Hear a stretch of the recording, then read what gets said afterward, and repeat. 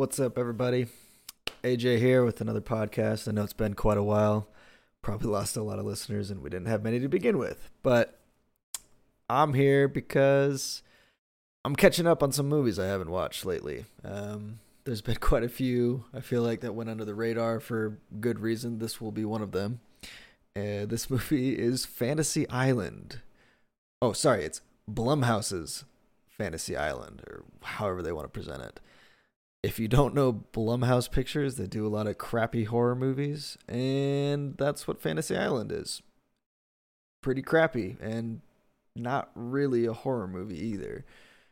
And it's not a comedy either. It's a mess, which I'm sure many people would guess. I think it's got like 11% on Rotten Tomatoes. Not very good on Metacritic. So let's talk about it. And you know what? I'm going to say spoiler warning in case you do feel like watching this movie, but you shouldn't. But if you don't want to be spoiled for some reason, then fair warning right here. I'm just going to start talking about spoilers. So this movie is stupid. And I know that that is something that we should expect from this, but I was still surprised at how stupid it was. And that's not to say that there wasn't a little bit of intrigue at the very beginning. I feel like they started off with a couple of ideas and then it quickly spiraled out of control and they had no idea what they were doing anymore. And to be honest, even by the end of it, I was a little confused about what happened. Not because it's overly complicated or too smart or anything. It's just mind-numbingly dumb. So anyway, the premise of this movie is that these six people get taken to this place called Fantasy Island. They won a contest or something. I think that's the premise of how they all got there. You got the two half brothers. One's a white guy and one's an Asian guy. The Asian is, I forgot his name. He's a comedy. Jimmy Yang. That's right. He was the douche nozzle from Crazy Rich Asians, the one who threw the stag party for the main dude, or his best friend. So he's the Asian brother to this white jock-looking guy. Then you got Maggie Q, who I actually really like. She's pretty cool. And a couple other no-namers who honestly doesn't really matter. And then you got Michael Pena, who is the what do you call him? Not the leader, but we'll call him the president of Fantasy Island. He's the one who runs the show. And so anyway, they win a competition of some kind, I guess, and then they get brought to Fantasy Island to have their fantasies come true. And there's a couple of rules that are stated at the beginning from Michael Pena. He says, once the fantasy starts, you have to see it through to its natural conclusion. Like, okay, so pretty obvious that their fantasies are not going to play out the way they expect. So let's see how this is going to go. The first bit spends a little bit of time building characters and their backstories. And I got to say, I wasn't in love with any of it, but I didn't hate it. Like for the first 30 minutes or so, I was like, okay, this is kind of interesting. There's this unsettling nature to it where, they'd hear there's this water droplet that everybody hears every now and then. It's got this eerie tone to it, and some people see some things, and then, they wake up and it was just a dream. Oh, but was it? And yeah, like it was a little predictable and it's not really scary or anything, but at least it has this aura of mystery and you kind of want to see what happens. Boy, was I wrong, and you don't really want to see what happens. And it's really just because they fall into this cycle of we don't know what we're doing. There's going to be no consistency, and the island's just going to be able to do whatever it needs to do because the plot demands it. And then it falls into this other category of I'd take Now You See Me, which I know was kind of popular because it was flashy and kind of cool and hip, but if you really boil down Now You See Me, it's just fake. Like there's nothing in it that was clever. It was just, how are they fooling us? They're not actually fooling you. It's just magic. Whereas if you look at The Prestige, you go back and watch the movie and you see all these things that totally faked you out, where it was in plain sight. You totally could see it, but you still missed it. Yeah, none of that happened in Now You See Me. It was all just magic. And then in here in Fantasy Island, here's the big spoiler. One of the main girls, played by Lucy Hale, she's a terrible actress, and she's from Truth or Dare, which is the same guy who directed this. I watched that, by the way, and it was terrible. So there's this trend with Blumhouse Pictures. But anyway, Lucy Hale plays the main girl, Melanie, who was bullied as a kid in high school. And her fantasy is to torture her bullier, named Sloane. And her fantasy starts to play out where she gets to torture Sloane, and then she realizes that it's not a hologram, it's not anything like that, it's actually Sloane. And then she starts to act like, this isn't what's supposed to happen. She regrets doing this, and she doesn't want it to happen. And she acts like,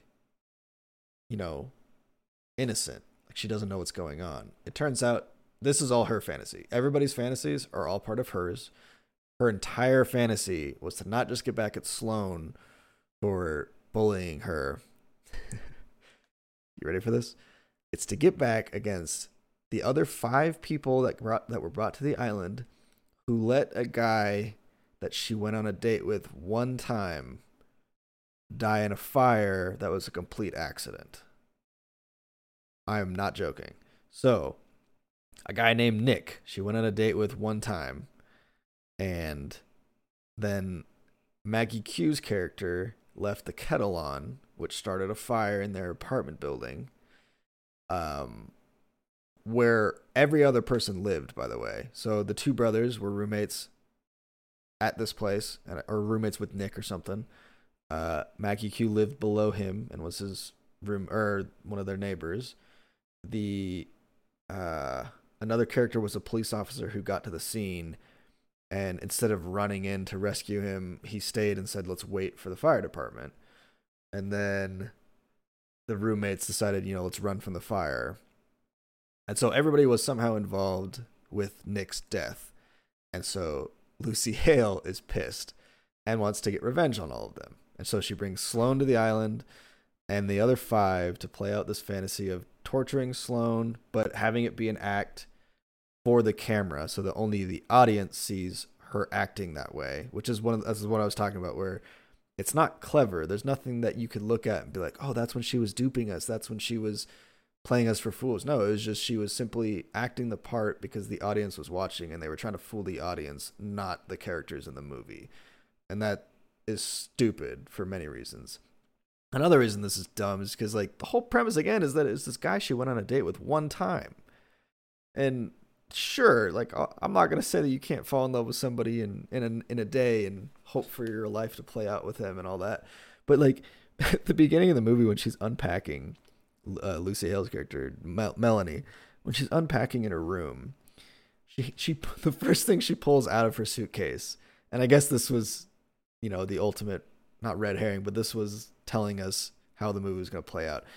She pulls out a picture of her with Nick in a framed photograph and then puts that on her nightstand, where it's like, yeah, I guess you could have figured it out from there, because who the hell brings a framed picture of anybody on a vacation, let alone somebody you met one time and went on a date? But that is the premise they're going with, that she was so in love with this person and could see their life happening out together that she brought she had a framed picture of this guy and her. I don't even know how she got it, but that's the premise. So by the end of it, it goes through all these twists and turns of trying to trick you into thinking what's real and what's not. And then it turns out that it was Melanie who set it all up. And it makes no sense. There's this part where Sloane, the one that she's torturing, there's a body double of her somehow. And it follows her.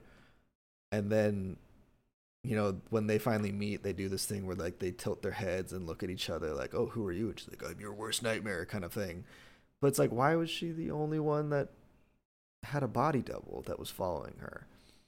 Anyway, so the Fantasy Island operates, or it's got its fantasy elements because of some magic rock that is below in a bunch of caves. And in these caves is where these apparitions are created where everybody who isn't the main cast, like Michael Pena and the people brought to the island, they're all like black goo. I I don't know. Like they were black goo, yeah. And so if you killed one of them, they'd like explode into black goo, not blood, and then disappear. And so Sloane's body double, for example, was black goo, but I have no idea why she showed up, but nobody else did. It just doesn't make any sense. And I know I'm nitpicking a movie like this is probably a waste of time. But anyway, I went into this with really low expectations. I was pleasantly surprised, I guess, by the first 30 minutes where it was just kind of set up and it was at least a little bit interesting. The dialogue is obviously terrible, but I wanted to kind of see maybe it would surprise me with something. It didn't. So definitely avoid this one at all, if at all possible. Like, do not watch this. It's not even a good, like, so bad it's good movie. It's just so bad it's bad.